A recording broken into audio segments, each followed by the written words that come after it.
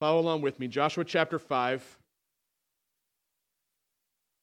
As soon as all the kings of the Amorites who were beyond the Jordan to the west, and all the kings of the Canaanites who were by the sea, heard that the Lord had dried up the waters of the Jordan for the people of Israel until they had crossed over, their hearts melted. There was no longer any spirit in them because of the people of Israel. At that time, the Lord said to Joshua, make flint knives and circumcise the sons of Israel a second time.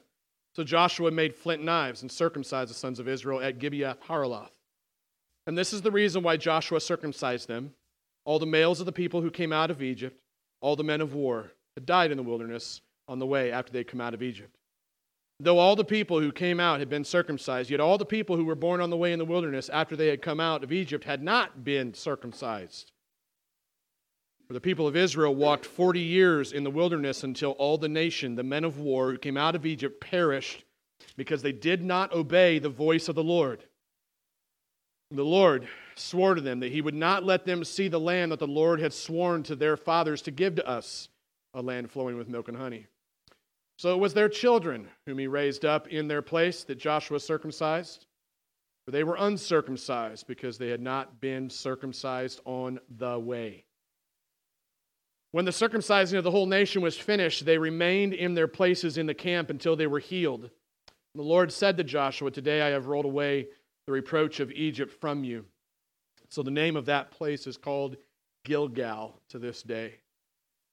While the people of Israel were encamped at Gilgal, they kept the Passover on the 14th day of the month, in the evening on the plains of Jericho. And the day after the Passover, on that very day, they ate of the produce of the land, unleavened cakes and parched grain. And the manna ceased the day after they ate of the product of the land, produce of the land.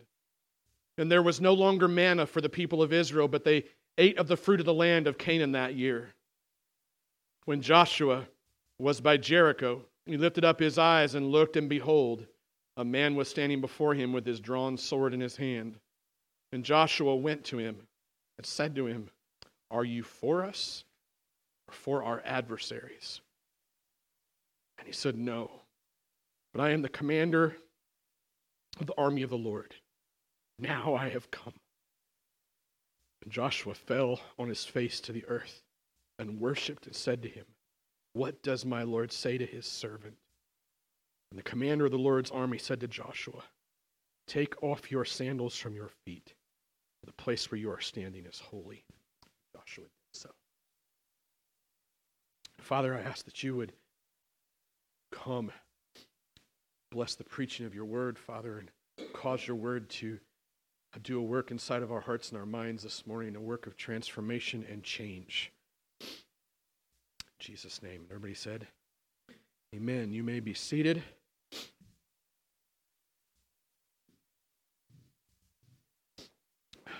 This passage is obviously, for me, moving, as you can tell. You're supposed to cry at the end of the sermon, not in the midst of reading the text. At least that's what they teach you in preaching school. That's not true.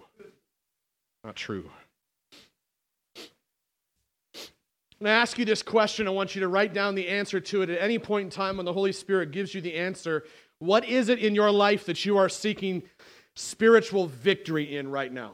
Place in your life where you're just begging God, you're leaning into God and you're saying, I need victory in this area of my life. Something that you've been seeking for a long time. I don't know what that is, but you do and the Lord does, and I trust Him to speak it to you. What is that place in your heart, your mind, your life where you are seeking spiritual victory? The reality, I found this quote on the screen in front of us. I found this quote in a book this week. It says, the prerequisite for spiritual victory is renewed trust in and obedience to the Lord. That's the prerequisite for spiritual victory, is trust and obedience. When you look at this text that I just read, the Lord has just done a really miraculous thing in bringing the Israelites across a flooded Jordan River. If you put yourself in the shoes of the Israelites on this day during this passage, it would make absolute total sense to storm the gates of the city of Jericho, right?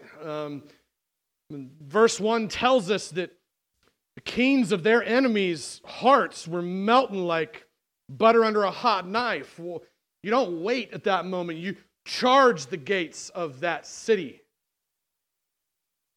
That's not the way the Lord does his work, though. The Lord's timing is not our timing. The Lord is not motivated by the urgency of victory over his enemies. It doesn't motivate him. Victory over his enemies is a piece of cake for him. The Lord, I think, is more concerned, as you look at this passage, with his own people's capacity to trust him and to obey him as they walk into spiritual victory. I think that's the Lord's concern. That's why I say it, the prerequisite for spiritual victory is renewed trust in and obedience to the Lord. So as you look at this text, and you'll see on the next slide, which will be the only slide we've got for you for the rest of the sermon, lots of reasons, but basically three things that are broken down in this text that I've seen and outlined. So if you're an outliner, you got it. You see Israel basically renewing their trust and renewing their obedience to the Lord through the practice of circumcision, number one, through the observance of the Passover, number two, and then through worshiping God's presence, number three. So if we look at these three things, trust that the Lord will speak to each of us about that area of our lives that we're seeking victory in.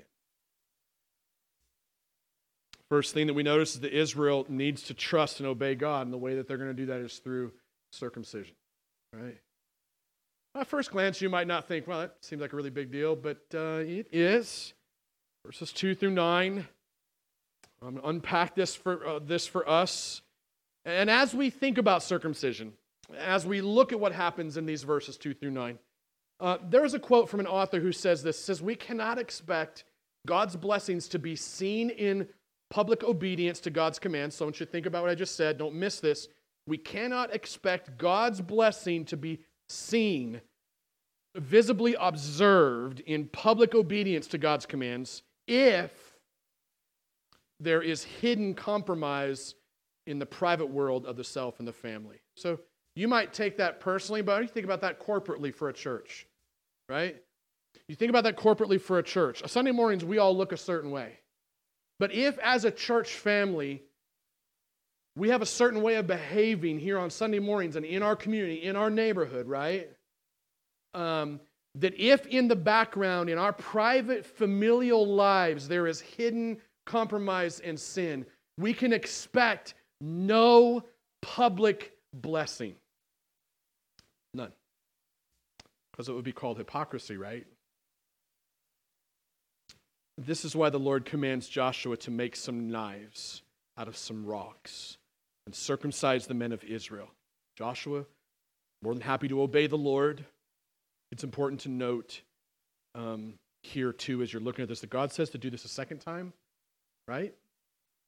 Might be something that caught you. He says, do this a second time, verse 2. He says that, it's kind of a play on language, but he says that because circumcision had been instituted a long time ago under Abraham's leadership, many generations earlier, all the way back in the book of Genesis, chapter 17. Okay, so you go all the way back there, the first place it was instituted. And it was instituted then with Abraham as what you would call a covenant, but it's a sign.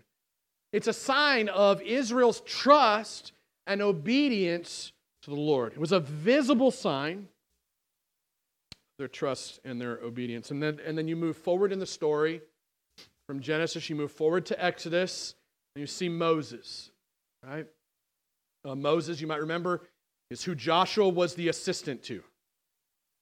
So you got Abraham who institutes it, then you have Moses. There's this episode where God comes to Moses at the burning bush, right? And that's going to be significant. To keep the burning bush open in your mind. Don't close that box. We're going to go there again later. He encounters God at the burning bush, and God calls him to go confront Pharaoh for his abuse of God's people. Now, Moses gives God like 10 reasons on a list why we shouldn't do this, God. I'm not your guy. Go find somebody else, Lord. That's kind of the way it ends. Very next verse, right after that. This is Exodus, if I remember right, Exodus chapter 4. Very next verse in chapter 4 says that God is so angry with Moses that he almost kills him. Now, could be because Moses has resisted God in trusting him obediently, right? We think of Moses like a hero, but let's not forget, every hero in the Bible is just as big of a coward and a sinner as you and I are oftentimes. So on the one side, it could be his resistance to the call of God on his life, but if you take this principle back a little bit further, we find as you read this story that Moses had neglected his family, ministry to his family. He had not circumcised his son. His wife, Zipporah, figures it out, and she's like, crap, my husband's going to die.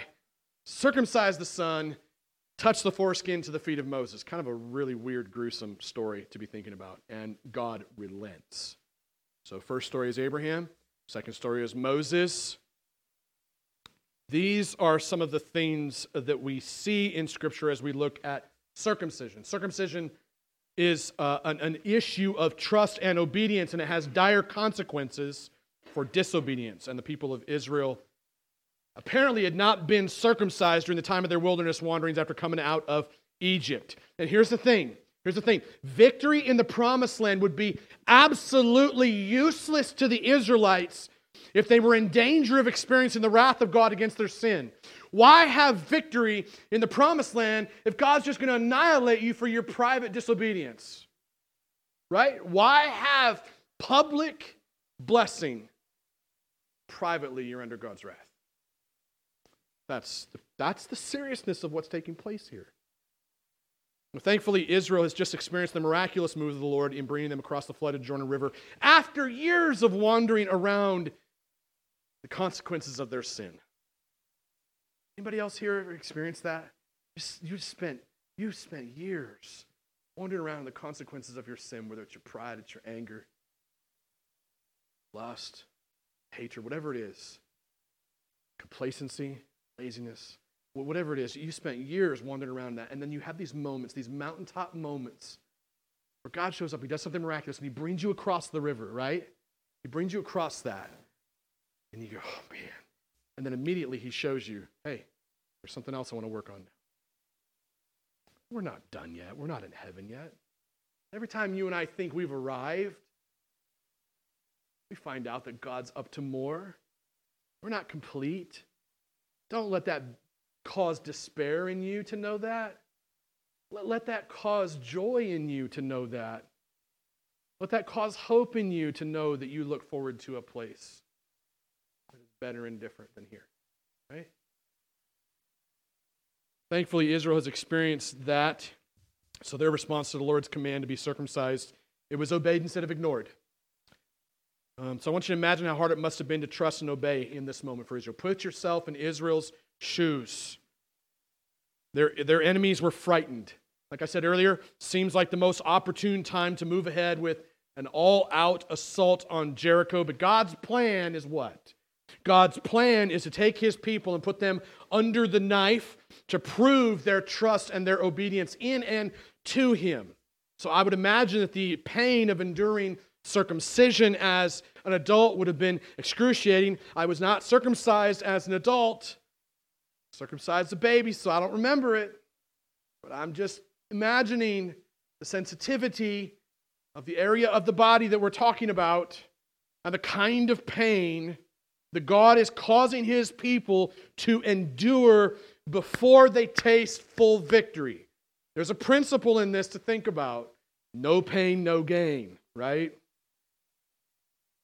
Victory would have been useless had they not experienced this pain first, I believe. So, I imagine that. I imagine the fear. I imagine the fear in this moment for Israel of knowing, if I'm in their shoes, that I could not actually physically fight the enemy. You think about that, right? All of Israel's fighting, warring men, they're in a hospital bed. And the most sensitive parts of their body are bandaged up, in pain.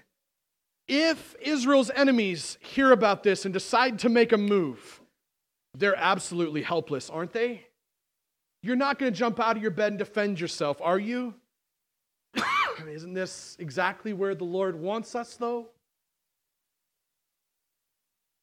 Doesn't He need us to move out of our self-sufficiency and into complete dependence upon Him so that He might show us that He alone is able? Isn't that what's needed?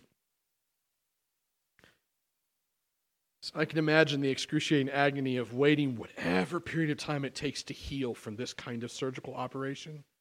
Scholars argue all sorts of different ways about this. From the dating of the text, go back to the previous chapter, seems like it might have been 4 days. That seems hard to receive, so it could have been longer.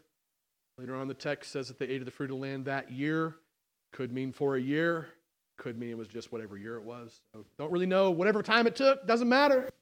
Whatever time it took, there would have been agony of waiting that period of time to heal from that kind of surgical operation, waiting upon the Lord for His timing. Nevertheless, in the midst of all this, what you see, what comes clearly to the surface is Joshua is obedient in verse 3, and Israel is obedient in verse 4, and the result of their obedience is that the Lord takes away the reproach or the stains of Israel's sin, right? That they are now known.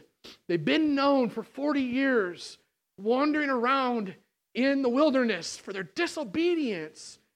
They're no longer known for that. God rolls away that reproach in these moments. They're now known for their trust, their obedience to the Lord. Isn't that what we would want the neighborhood south of the tracks here in Hastings to know about the people of the well? That in the face of anything, we would trust Him and we would obey Him. Isn't that what we would want? Isn't that what the Lord would want? Isn't that what it means to bring glory and honor to His name, not only to this city, but to the ends of the earth?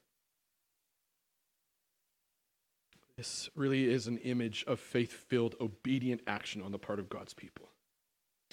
Now, I do think it's really important to note briefly here that the physical act of circumcision there in the Old Testament, physical act of circumcision in the Old Testament, it points to a spiritual reality for us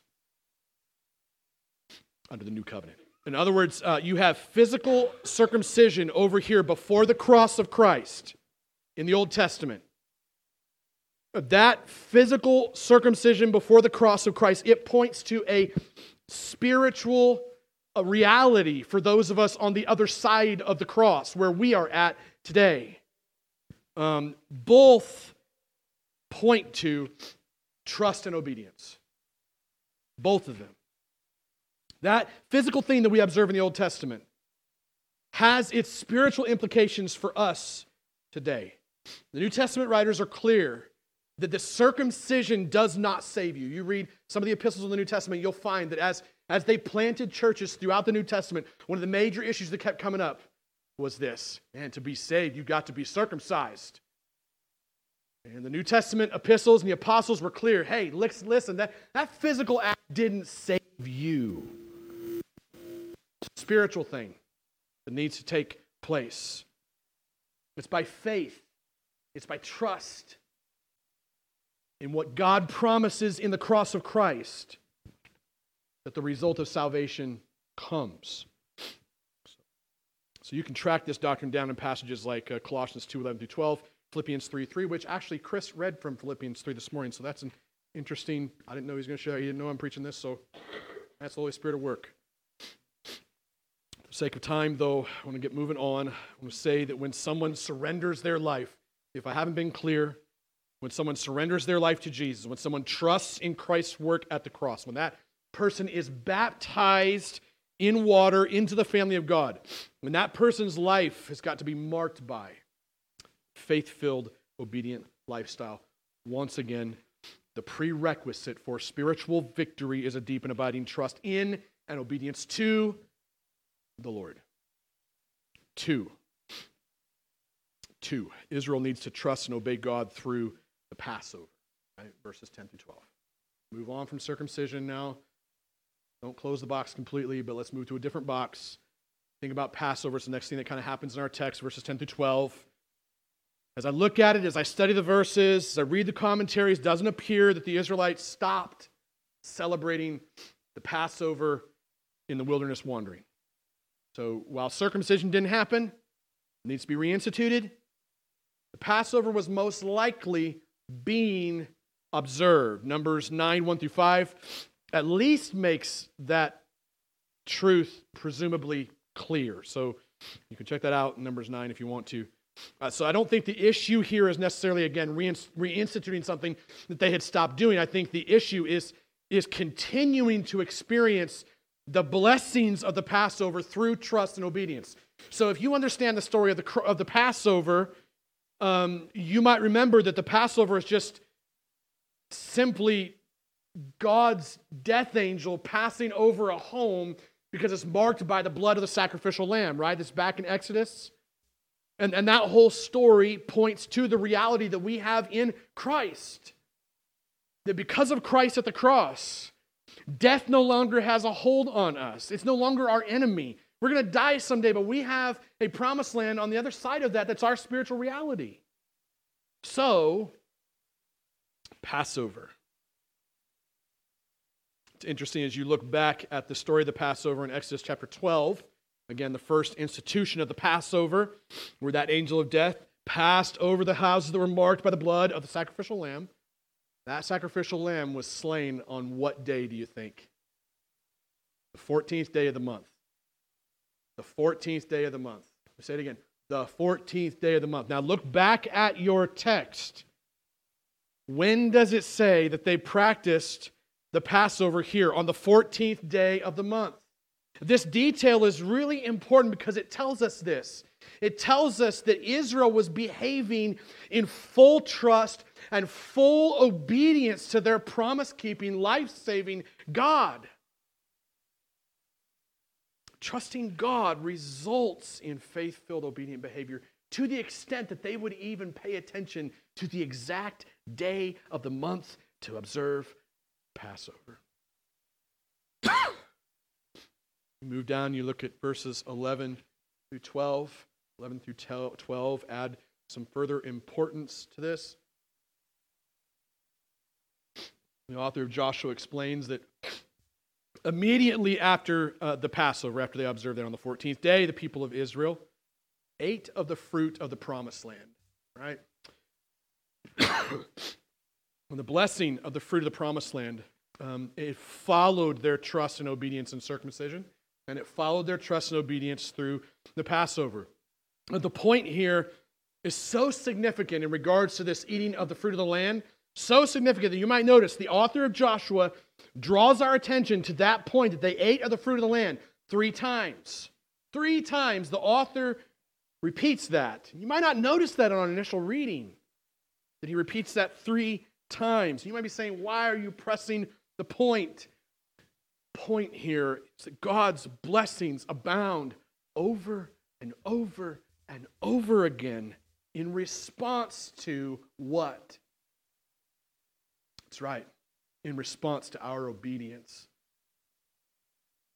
You look all throughout the Old Testament, and that is the theme that you see. Even all throughout the New Testament, it's the theme that you see.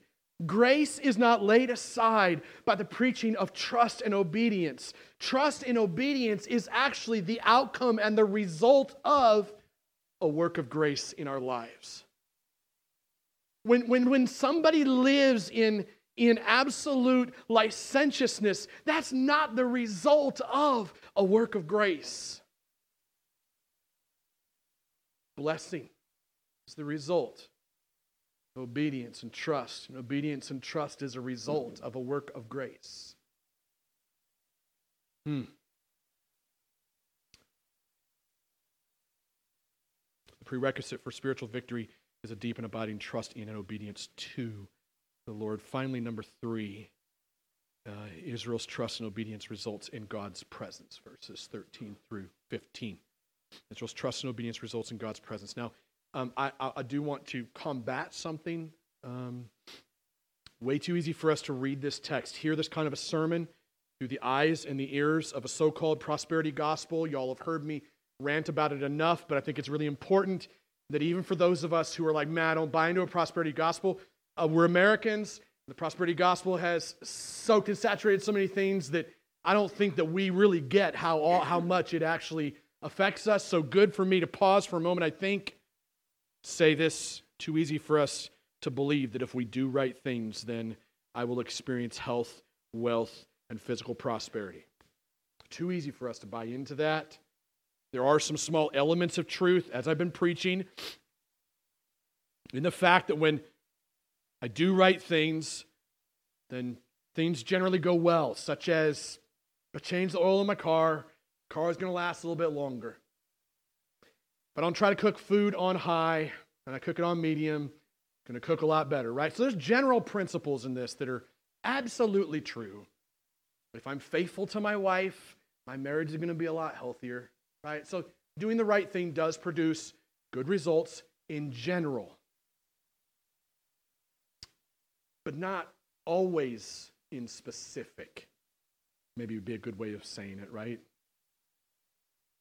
Like every prophet in the Old Testament did the right thing, and what happened to them? Jesus did the right thing, and what happened to him? Okay, so it's important for us to not forget that the real result of trusting the Lord, the real result of obeying the Lord, is the blessing of the presence of the Lord. David, when he prayed in Psalm 51, take not your spirit from me, was simply praying, don't take your presence from me. Oh, I made a mistake so bad, he says. Don't take your presence from me. That's the real result of trusting and obeying God. His presence would be with you. See, the physical blessing of the promised land that we're reading about here, that physical blessing of the promised land, it's only designed to awaken our desire for the spiritual reality of heaven in the perfect presence of our Savior God, where there is no more sin, there's no more pain, there's no more shame, there's no more guilt, there's no more tears. Everything that you or I could possibly be seeking total and complete spiritual victory in. Whatever that is that you put on your list when I first started out. Anything. The full and complete victory in that area will be once and for all dealt with when you walk into heaven.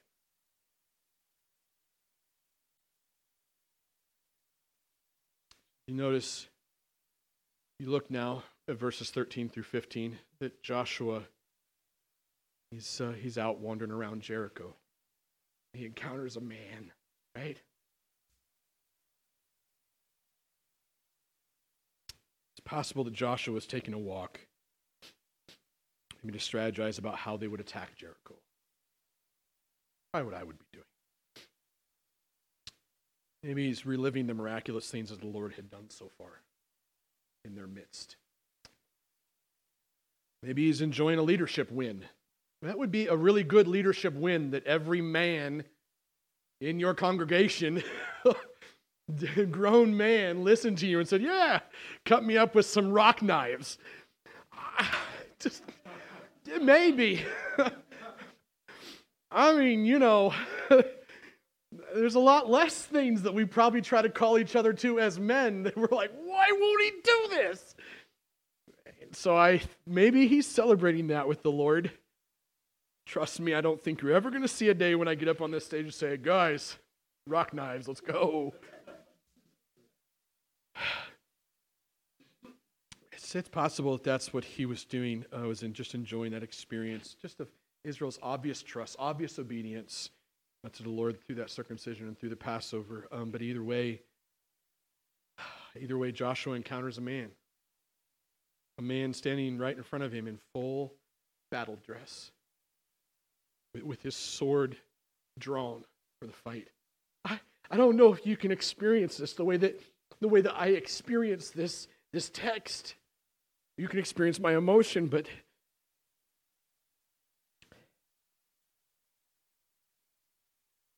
This is a big moment. Joshua's question in verse 13, it'd probably be the question that I would ask. Probably be the question that you would ask. It's an appropriate question, right? Hey, are you for me? Or are you for them? Who are you for? It's appropriate, but it's the wrong question. It's an appropriate question, but it's the wrong question. You find this in the man's response. Who do you fight for, me or them? His answer is no. No, but no to both sides of your question. I don't fight for either one of you. There's only one person that can answer the question that way. Okay? I'm not fighting for either one of you. I am the commander of the army of the Lord. Now I have come. I'm here. You're not alone.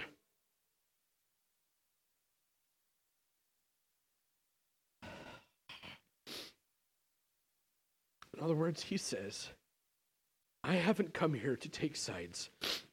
I came here to take over.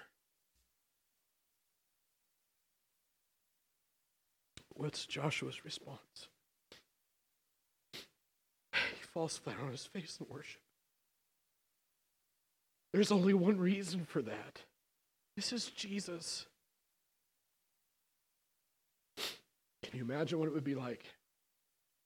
Have Jesus come and stand in front of you, say, I'm here, never leaving you, never forsaking you, you'll never be alone. I am in charge. I'm taking over. Those circumstances in your life, they don't rule you. I will give you the victory. Can you hear the voice of your Father today saying that to you? Now, in this moment. That's the power of preaching. It's the power of His Word, as He would say that to you.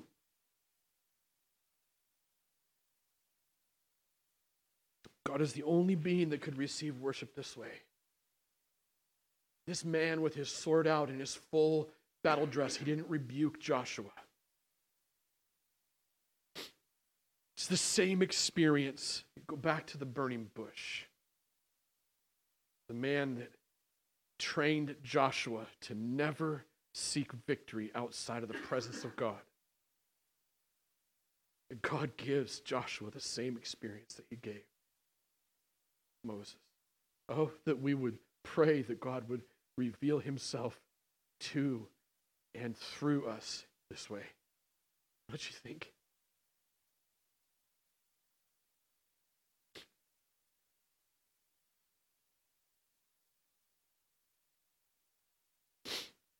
Prerequisite for spiritual victory is a deep and abiding trust in and obedience to the Lord. No.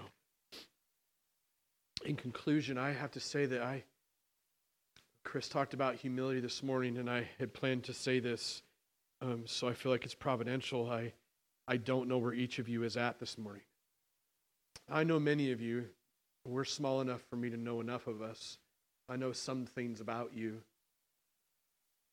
How easy it could be for me as a pastor to fall into pride and think, because I know some things about most of each of you in this room, that I know everything.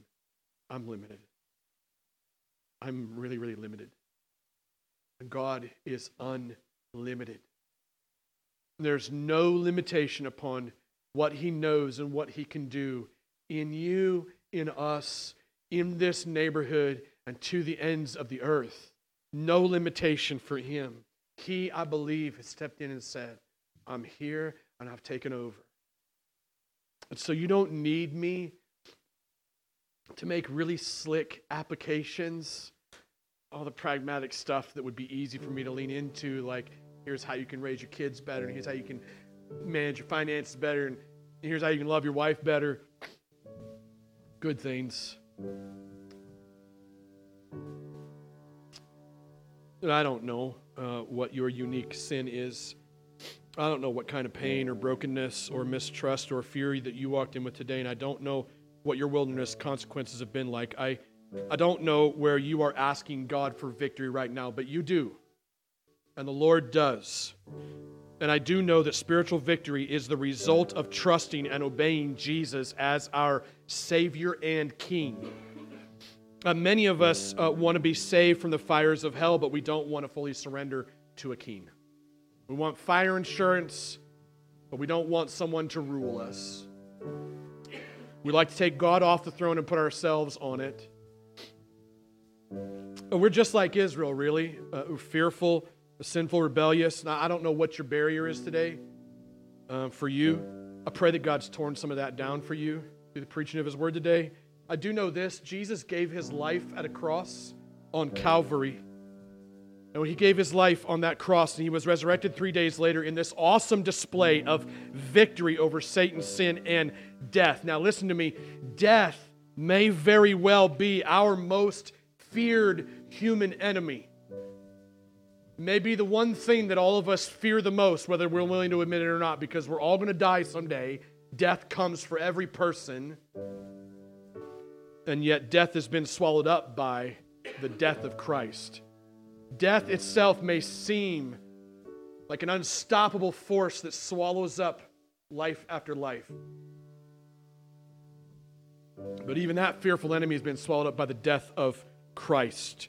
Jesus, according to Philippians 3, was completely obedient to death at the cross on your behalf as He trusted His Father in His sacrifice so that you and I could experience His perfect presence forever. Is there any reason why you wouldn't want to fall on your face right now and worship this Savior King? Is there any reason why you wouldn't want to? If you're here, you've never trusted in Christ as your Savior, you can right now, in the next few moments. And trust Him right now. And we'd like to pray with you about that if that's you during our time of communion. If you're here and you've trusted in Jesus, but you've been wandering around in the wilderness and the consequences of your sin for longer than you can remember, and you have an area in your life of victory that you have been begging God to step into and give you victory for, might I conclude with you that it very well could be that you need to renew your trust and your obedience in your Savior. Not that you can get resaved. That would be a heresy. But that you can renew your commitment and trust and obedience to the Lord out of the fact that His grace is sufficient for you. So regardless of where you're at today, you can experience victory, I believe, over your sin and over your shame and over your guilt, over your fear, over your pain, over your rebellion, over whatever area of your life that you are seeking victory in. You can experience that because spiritual victory is the result of trusting in and obeying God, your King, Jesus. Amen? I pray. Father, as we close, I pray that you would come and be powerfully present with us, that you would help us to worship you in spirit and in truth. Trust you to answer that prayer this morning. In Jesus' name. Everybody said?